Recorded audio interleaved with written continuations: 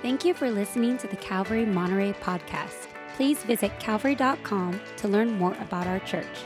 And visit nateholdridge.com for additional Bible teaching from our lead pastor, Nate Holdridge. Teaching today is our lead pastor, Nate Holdridge. Well, I think that some of the greatest lessons in life are worthy of repetition. And for that reason, as we turn to 2 John this week and 3 John next week, I'm so glad because we're going to be receiving repetition of the teaching that John gave to us throughout the book of 1 John. If you want to think about these three brief letters, 1 John was really more of an essay or a teaching that John put in written form that was meant to be a circular that went throughout the region that he was in pastoral and apostolic relationship with. 2 John is a letter that seems to have been written not to all of the churches in that region as a circular, but more of a traditional letter to one specific church in that region. And then next week, in 3 John, again, it will be a traditional letter with a greeting and a close, but to an individual person that John wants to minister and to speak to. But in 1 John, we already got the meat of what these second and third letters are going to be about. In 1 John, and I'll just remind you of this because I'm, Christmas time, New Year's, we might have forgotten a little bit, but 1 John was all about, number one, making sure that we're a people who believe in the biblical Jesus, amen?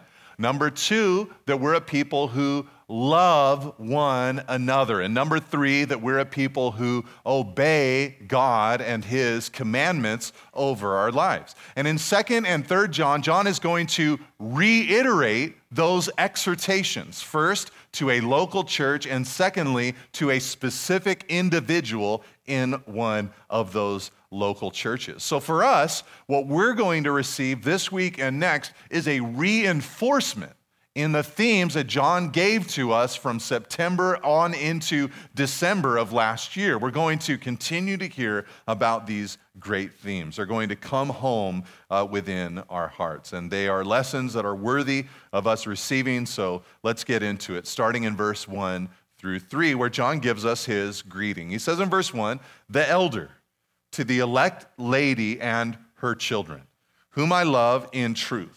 And not only I, but also all who know the truth, because of the truth that abides in us and will be with us forever.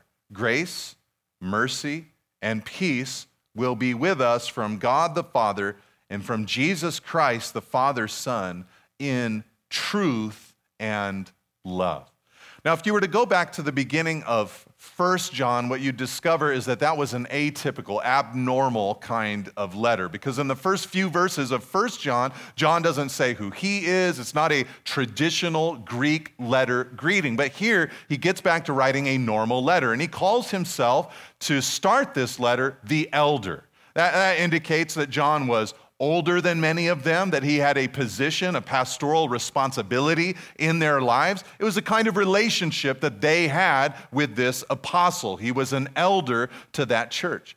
But you also notice how he refers to them. He doesn't talk about them as saints in a particular city or town. He instead, in verse 1, calls them the elect lady and her children whom he loves in truth. Now, this has led to a lot of speculation about who John is writing to. And there are actually plenty of people out there that think that John is actually writing to a specific woman that is inside one of these churches under his care and in his jurisdiction. And that he calls her at this moment an elect lady. And it's just his kind of formal or even maybe informal way of speaking in a loving kind of term towards her. But when you read through 2 John, and as we go through this today, you'll notice that there are lots of exhortations that are not written to one person, but are written to a group. So the more standard line of interpretation is that John is not writing to a singular woman in a church, though he could have easily done that, but that who he's writing to is the church at large, and that he refers to the whole church as the elect lady, and then as they preach the gospel, children that they had born spiritually because they had received the message of the gospel. So the question that we should ask is, why would John want to refer to a group of believers as a lady or as the elect lady? Why would he use the feminine to talk to a male and female audience that comprised a local church? Well, in the Bible, in the Old and New Testament, God's people are continually thought of as God's bride. His people are referred to and thought of as his bride, a female group. And this is repeated not just in the Old Testament, but also in the New Testament. Places like Ephesians 5, verse 25, highlight the brideness of the church by telling us that husbands are to love their wives as Christ loved the church and gave himself up for her. So the idea there is that the church is Jesus' bride, and that husbands are to emulate Jesus in the way that they lay down their lives for their bride. So a little bonus cross-reference for every husband that's here today. Get busy sacrificing, laying down your life for your bride. In another place, Paul said it like this, 2 Corinthians 11, verse 2. He said to the Corinthian church, "I'm jealous for you with the jealousy of God himself. I promised you as a pure bride to one husband, Christ." So this is why John spoke of them as female or as the elect lady. He's thinking of them as God's people, the bride of Christ. Now, before we move on into the meat of the letter, we should just let this introduction settle into our hearts. You know, if God looks at his people and he sees a bride for himself, then I think we need to at times be careful about our own perspective and feelings about the body of Christ or about the church. I know for me, there have been times where I've either heard someone else or myself have been tempted to think or speak disparaging words about the overall body of Christ, about the church. But it's helpful in times like that to remember and to think about God's perspective towards his people. They obviously can be filled with error, they can make mistakes, but God looks at his people, his true people, as his bride. This should help us in our relationship with each other. In fact, John's big exhortation throughout all his letters is that we should love one another. Perhaps we're helped by that by thinking that if Jesus loves the church as his bride, then so should we, regardless of imperfections. Okay, but John goes on in verse 4 and begins to give us the meat of his letter. He's given us some introductory comments. He talked a lot about the truth in the first few verses, and he talks a lot about the truth in all of his writings, 37 times. In John, 1st, 2nd, and 3rd John, John mentions the truth, and he continues that theme in verse 4. He says, "I rejoiced greatly to find some of your children walking in the truth, just as we were commanded by the Father." Now here, John is basically going to tell us three things that bring him great joy or that he wanted to see in the local church. And here's a big hint. We've already seen the three things in the book of 1 John. Like I mentioned, he wants to see them walking in the truth, love, and obedience to the Lord. But here he starts with the truth. He says, "I greatly rejoice to find some of your children walking in the truth."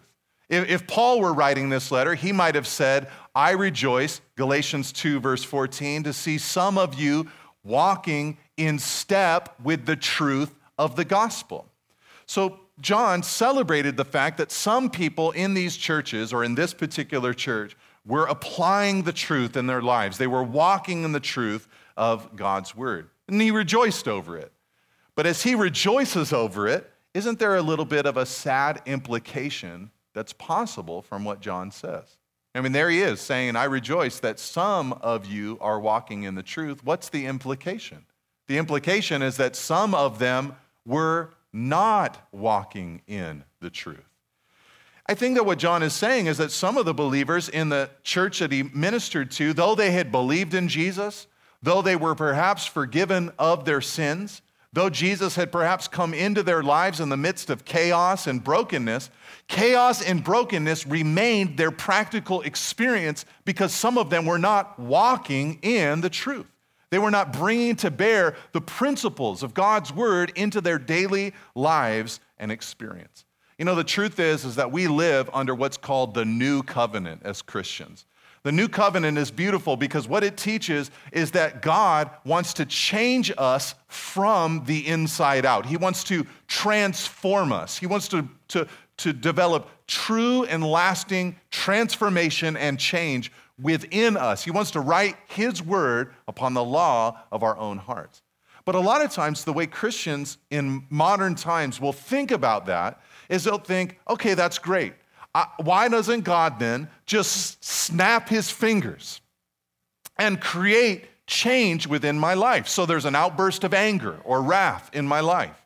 And I go to God immediately after it's over and I say, God, I don't like to have that there. I wish that you would change that. Please just take that out of my life. And then we move on our merry way.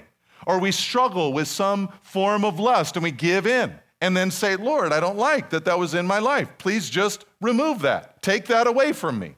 Or we hear that we're to be loving towards one another, and we think, well, that sounds impossible. And so we go to the Lord. Lord, would you just snap your God fingers and make me into a loving person? But all the while, the Lord is standing by, saying, look, I've prescribed a way for you to approach me. I want to change you. I want to transform you, but you must be part of that process.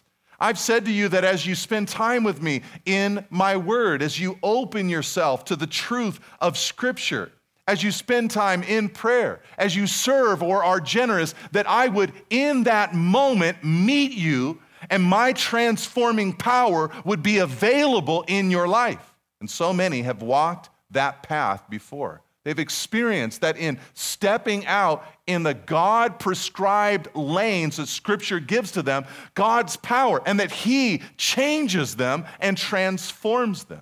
But too often, we wait. And rather than walking in the truth, rather than living out the truth of Scripture, we just wait for some kind of snap of God's finger to occur. But John rejoiced. There were some in that church that were walking in the truth. But secondly, in verse 5, there's another thing that John wanted to see within that church. He says in verse 5, and now I ask you, dear lady, not as though I were writing you a new commandment, but the one we have had from the beginning, that we love one another. Okay, I already told you that the exhortations in this letter, they're not new. If you've studied 1 John, you've already seen all of them. And he reiterates one of them here. He says, look, here's the command that we have from the Lord. It's not even a new command. It was new when Jesus brought it, because he brought it in a fresh way. That's why he said in John 13, verse 34, I'm giving you a new commandment that you love each other. As I've loved you, you should love each other. But John is writing decades after Jesus came.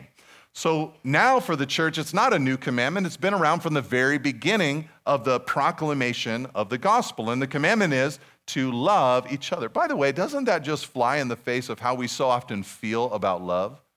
We think of love as something that sort of takes us over, that kind of just comes upon us. Like, man, all of a sudden now I love you, or I care about you. But John here looks at this church and he says, look, I have a command for you. I'm commanding you, imploring you to love one another. It should help redefine what love actually is. It's an action, something that we enter into, something that we choose. Now, if anybody is in my shoes, okay? Because what we've done is the last 3 months, we've actually gone verse by verse slowly. I think it took 14 weeks to get through 1 John. So 1 billion times in 1 John, John said we should love one another. And I had to get creative week after week to figure out how to say love one another in a different way than I said it the week before. And each week I would ask different questions like, okay, what's my angle gonna be this week? Maybe this week, what I'll do is I'll highlight stories of people in our church who have loved each other, and I'll tell those stories as like an example. Or another tactic would be to give practical exhortations on suggestions on how to love each other. Get in a life group, serve each other, give to people, things like that. Or maybe an approach would be to go back to the original love at the cross of Christ and to declare it afresh and say, because he loved us, we also should love each other. But man, by the time you get to 2 John, the expositor or the pastor is sitting there going, what can I say about loving one another that I haven't already said? I mean, I've been saying it in every angle that I can possibly conceive of. I've been pulling quotes from other authors and other passages of Scripture, giving biblical examples. It's like at this point, I just don't know what to say about loving one another. So in my mind, the way forward is to take the angle that John took. You see, the reality is he probably wrote 1 John at the same time that he wrote 2 John and 3 John. So this church had already read his doctrinal treatise on loving one another. But he's taking now a moment to directly speak to them and say, look, that message that you taught, that I taught you, that you learned, I want you now to apply it in your daily life and experience. You see, this is how it so often is for human beings. We hear a teaching, we hear a great truth, and we think, that is powerful, that is so good, that is wonderful for other people. I got to get a copy of that teaching, and I'm going to give it to this person or that person because they need to hear this. But here's what John is saying. He looks at this church and he says, you need to hear this. You need to love one another. Look, the reality is that there's no pastor, there's no leader on earth that can make a group of people love each other. It's just impossible. I pray that we would love each other. I want to model more and more as my life ticks by what it looks like to love each other. But the reality is we all individually have a specific choice to make. Will I be a person who spends part of my life, a major portion of my life, loving my brothers and sisters in Christ? And I want to encourage you with that this morning, to really make sure that this is a pursuit in your heart, a pursuit in your life. As I was preparing this week and thinking about this exhortation, there was a group in our church that really stood out in my mind's eye. And it was those who are in our fellowship who are single or unmarried, who are doing their singleness, their unmarried life, as unto the glory of God. I think we'd all agree that there are a billion ways to get singleness wrong in this world, right? But we have the honor and the privilege as a church family of having many people who are unmarried who are doing it really well. And one of the things that to me has been so exemplary about many of them is that they have taken seriously the commission to make the church their spiritual family. They've made it a primary community that they are part of. And for them, church is not like their gym or, some other network that they have a loose affiliation with, but it's a group that they have really given their lives to.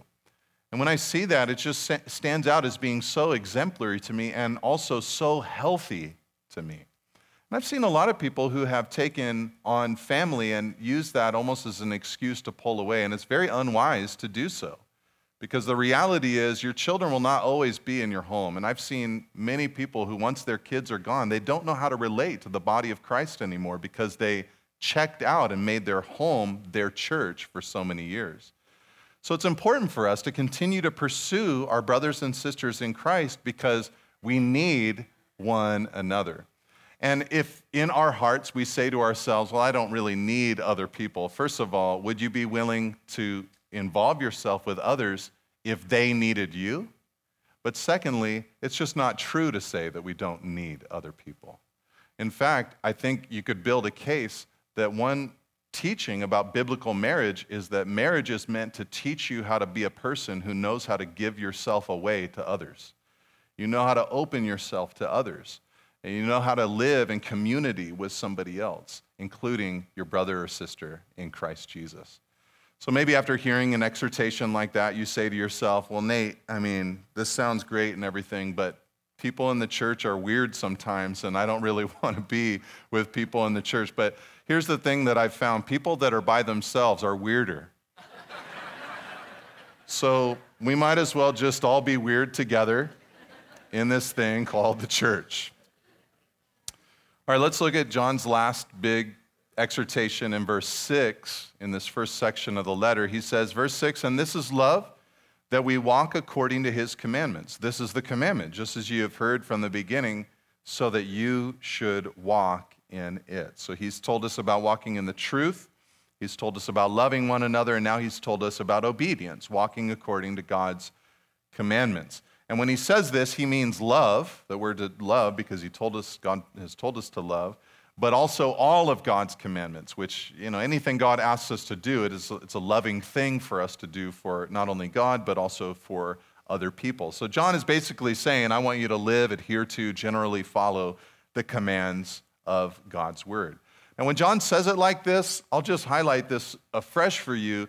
He talks about love for others and love for God and obedience to God in a very spiraling way through all his letters. It's like they're always blended together.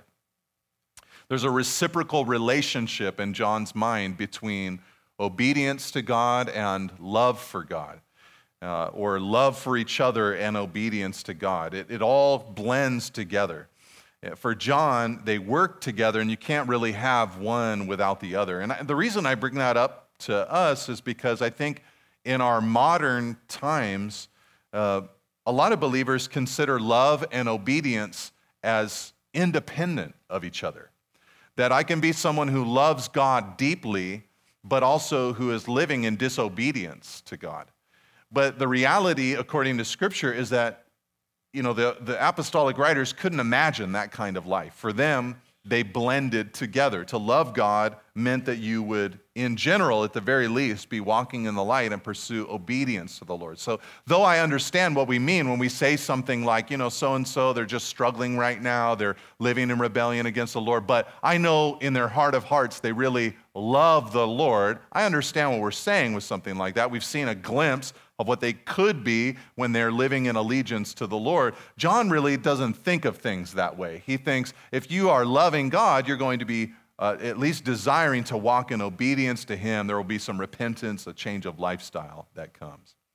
All right, so that's the beginning of John's letter, but let's look at his warning that he gives in the second half of the letter. It's really the second and final point that he makes in this short little epistle. He says in verse 7, for many deceivers have gone out into the world, those who do not confess the coming of Jesus Christ in the flesh. Such a one is the deceiver and the Antichrist. Watch yourselves so that you may not lose what we have worked for, but may win a full reward. Okay, now in John's first letter, in 1 John, he had alluded to deceivers who had gone out from the church. They'd been part of the church at one point, but they'd gone out of the church. He said it like this in 1 John 2:19. He said, they went out from us, but they were not of us. For if they'd been of us, they would have continued with us, but they went out that it might become plain that they all are not of us. It was John's way of saying, not that these people, went and looked for a different church to go to or something like that, but that they had left basic Christian doctrine and had gone out from the apostolic group and were teaching a different message entirely. That's why he refers in verse 7 to them not confessing the coming of Jesus in the flesh. There was something about what they taught about Jesus' identity that was completely and totally wrong. So John called them deceivers in verse 7 and antichrists. But notice how the whole thing begins in verse 7. It begins with the word for. For. Well, why does John say it that way? Well, double back to the section that we just went through. He said we should walk in the truth, we should love each other, we should obey God's commandments. For, verse 7, many deceivers have gone out into the world.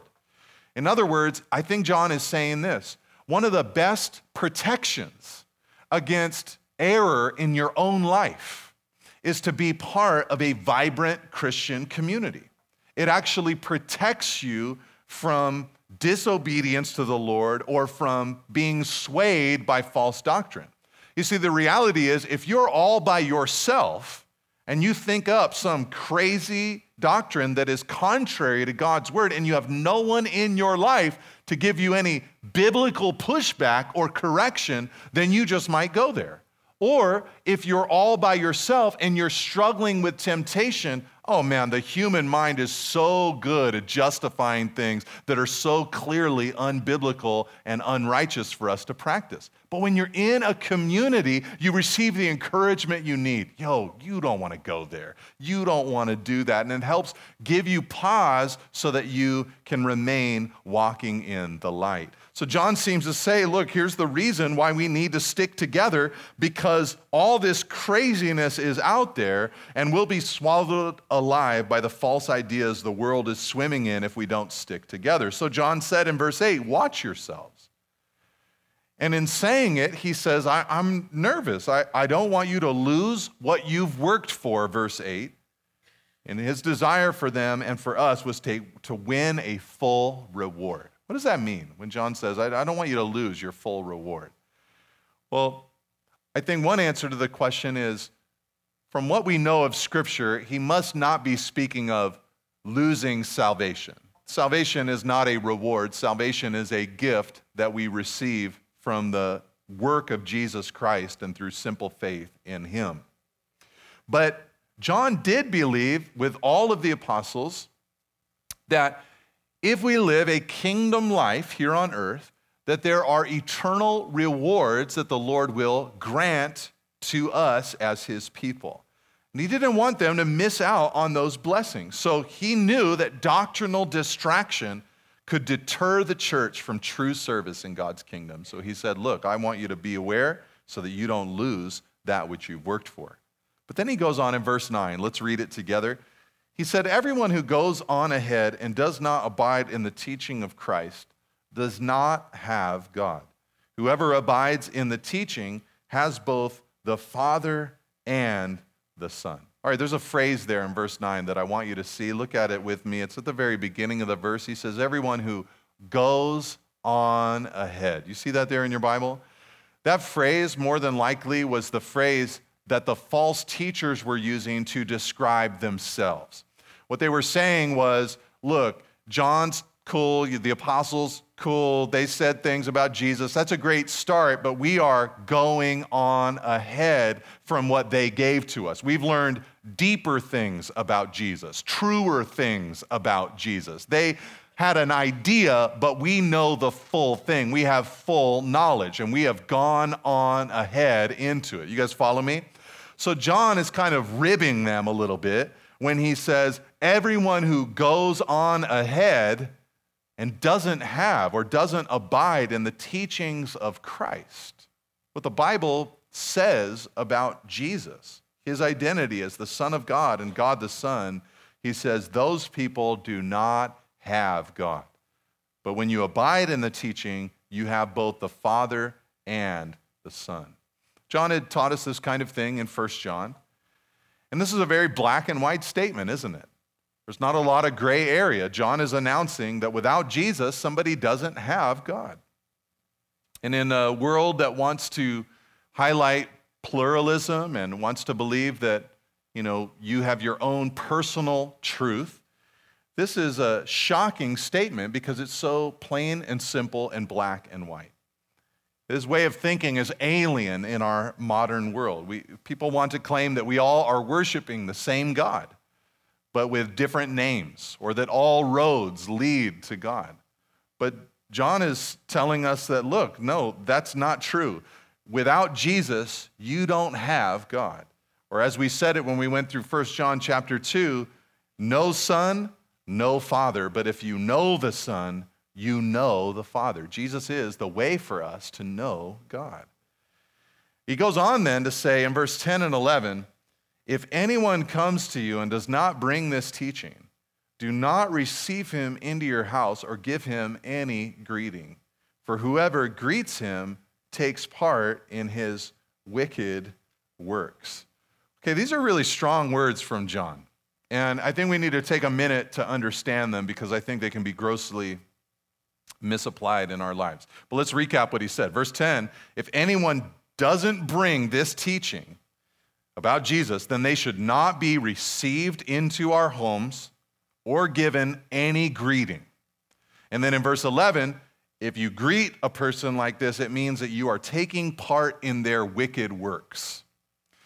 All right, so to a modern reader, we could read that and come away with the conclusion, if we didn't think about this for a second, that what John means is that we should never have a non-believer in our home and never even interact with someone who doesn't believe the right things about Jesus. But that's not at all what John is addressing. There's no way that someone like John, who had spent 3 years with Jesus, would come to that conclusion. You know, Jesus, who lived and spent time with tax collectors and sinners, there's no way John would, at the end of Jesus' life, go, yeah, that's totally what Jesus meant. We should never, if somebody doesn't believe the right thing, we shouldn't even talk to them. You can't even say hi. No greeting lest you take part in their wicked works. We can't make John out to say something ridiculous. That's not what he's saying.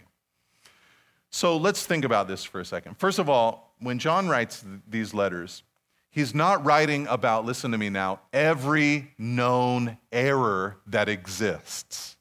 He's writing about particular errors, specifically the error of twisting Jesus' identity to be something that biblically it's not. And he's not talking about just false views about Jesus, but false views about Jesus which came from people who said they were Christians. So specifically, John was dealing with people who claimed to be Christian, presented themselves as Christian, but were denying things like Jesus' incarnation, deity, sacrifice on the cross, bodily resurrection, etc. So what you have here isn't just all error, but error masquerading as Christian. But also, John is not thinking of everyone who's ever believed such errors. But he's thinking about people who are leading the charge in propagating those errors, teaching those errors. So in his mind, John wanted to combat the secessionists who were teaching all this stuff, but all the people who believed them, who were getting decimated by their teaching, John would have had them in his home, he would have loved them, he would have tried to nurse them back to the truth. But he wanted the church to have nothing to do with those false teachers. But he would have helped people who'd listened to their false teachings. But third, John is not talking about mere errors on secondary issues coming from otherwise orthodox leaders. No, he's talking about error of the most grievous kind where the gospel itself is at stake. You see, the church it's interesting. If you look at church history at all, modern and ancient, we're really good at getting into big fights about secondary matters. And we've had long stretches where we've forgot the gospel itself. We should have been fighting for that, but we were fighting over secondary matters. Somebody gave me a paper recently that I read. It was a brilliant piece of work, but it was a detail or a recounting of the last 100 years and 21 secondary issues that had, over the last 100 years, caused great division within the Presbyterian denomination. They weren't gospel matters, they weren't primary matters, they were all secondary issues that had at times been very violently fought over within the Presbyterian church. And it just made me chuckle because they are not alone. It seems that every movement of God devolves into disputes over that which should be held with an open hand. And John's not talking about that. He's talking about a primary issue, misidentifying who Jesus is. And finally, in looking at what John said in verse 11, the possibility is that John actually isn't even talking about your home or my home in the first place. There are a lot of interpreters who think that John is referring not to your house, but the house of God. In other words, the church gathering collectively. And to give a greeting to a false teacher would be tantamount to bringing them up and sharing the pulpit with them and saying, look, share what you'd like to share with the body of Christ. And John is saying that can't be done. They can't be given an official greeting, a customary welcome, no missionary support because they are in error about Jesus. And this was important for them because the gospel was just gaining ground throughout the world at that time. So they needed some instructions on what kinds of missionaries they should support and relaunch out into the world that they were living in. So let's think about this for a second and just ask the question, how can we apply this thing into our own lives today? I think one thing is that churches or denominations or church networks, I think it's good for them to suggest or recommend to the people under their care safe and healthy teachings, whether it's the teachers themselves or podcasts or books or articles that would build up the faith of the people that they're caring for. That's really good. It's a good kind of first line of defense that the local church would say, hey, here's some healthy stuff, read this, check this out.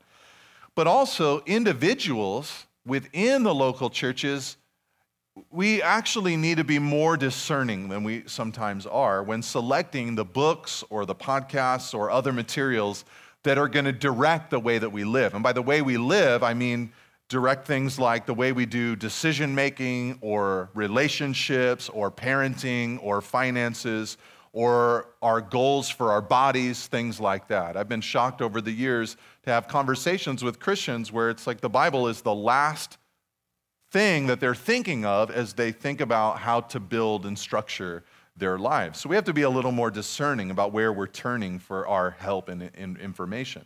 But then also, I think individuals and churches should remember that the commission to love one another that John keeps giving us over and over again, it isn't his way of saying that we should be so extremely tolerant that we aren't judicious and discerning about the truth claims that are out there. In other words, we shouldn't be so extremely tolerant that no one's view is ever spoken of as incorrect or is wrong.